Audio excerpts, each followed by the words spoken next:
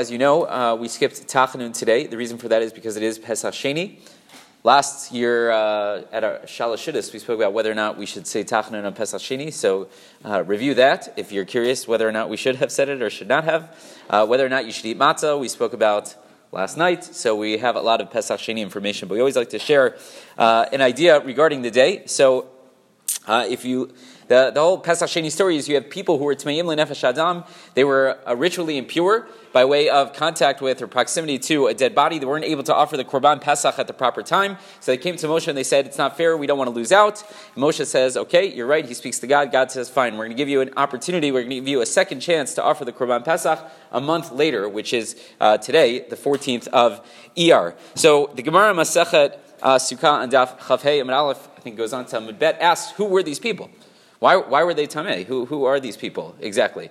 Who are these people? Right? So he explains, the Gemara explains three different possibilities. Number one, people who were involved with dealing with the death of Aaron's two sons. We know that Aaron's two sons, we read about it just a few parshiot ago. They offered a Korban they weren't supposed to offer. They were killed. Someone had to take care of their bodies. So those people became ritually impure. They weren't able to offer the Korban Pesach. Remember, that takes place on Rosh Chodesh Nisan, and the offering of the Korban Pesach is a short while later, so it's possible that they were still Tameh. Interesting. Good. One other possibility is that they were Osek B'meit Mitzvah. People died in the desert, and someone had to take care of them. Someone had a funeral business over there, so they were Tameh, couldn't offer the Korban Pesach. One last answer, people carrying the bones of Yosef. People carrying the bones of Yosef. We know that Yosef made his brothers promise, whenever you guys leave, take me with you. We know that Moshe goes ahead and he does that. So many try to figure out what is the connection between Yosef and Pesach Sheni, right? The other answers we'll get to a different time. What's the connection between Yosef and Pesach Sheni?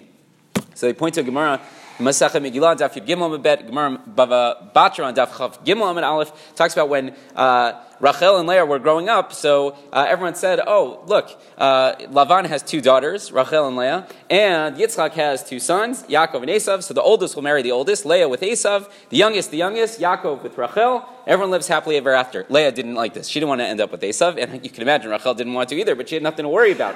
What ends up happening? Yaakov shows up at their doorstep. He's going to work in order to marry Rachel, and we know Lavan makes the old switcheroo, and he ends up with Leah. But we're told that they had a certain signs. That's what the Gemara tells us. That Yaakov knew that Lavan was going to try to pull something fast, so he had these signs with Rachel to make sure it was actually going to be her. But when Rachel realized that Lavan was going to go through this plan and try to give Leah in her place, and that Leah would be so embarrassed when Yaakov would stop and say, wait a minute, you don't know the signs. So she gave the signs to her sister so she wouldn't be embarrassed. But what ends up happening? Leah ends up with Yaakov, which means Rachel should have ended up with Esav. But obviously, God couldn't let that happen. So what does he do? He gives her a second chance to be with Yaakov, and she ends up becoming the second wife. Who is born from Rachel and Yaakov? None other than Yosef. Yosef, to some extent, represents the idea of being given a second chance. No doubt, many point out that, sure enough, who is it that's Tameh L'Nefesh Adam who needs a second chance to offer the Korban Pesach? Specifically, people carrying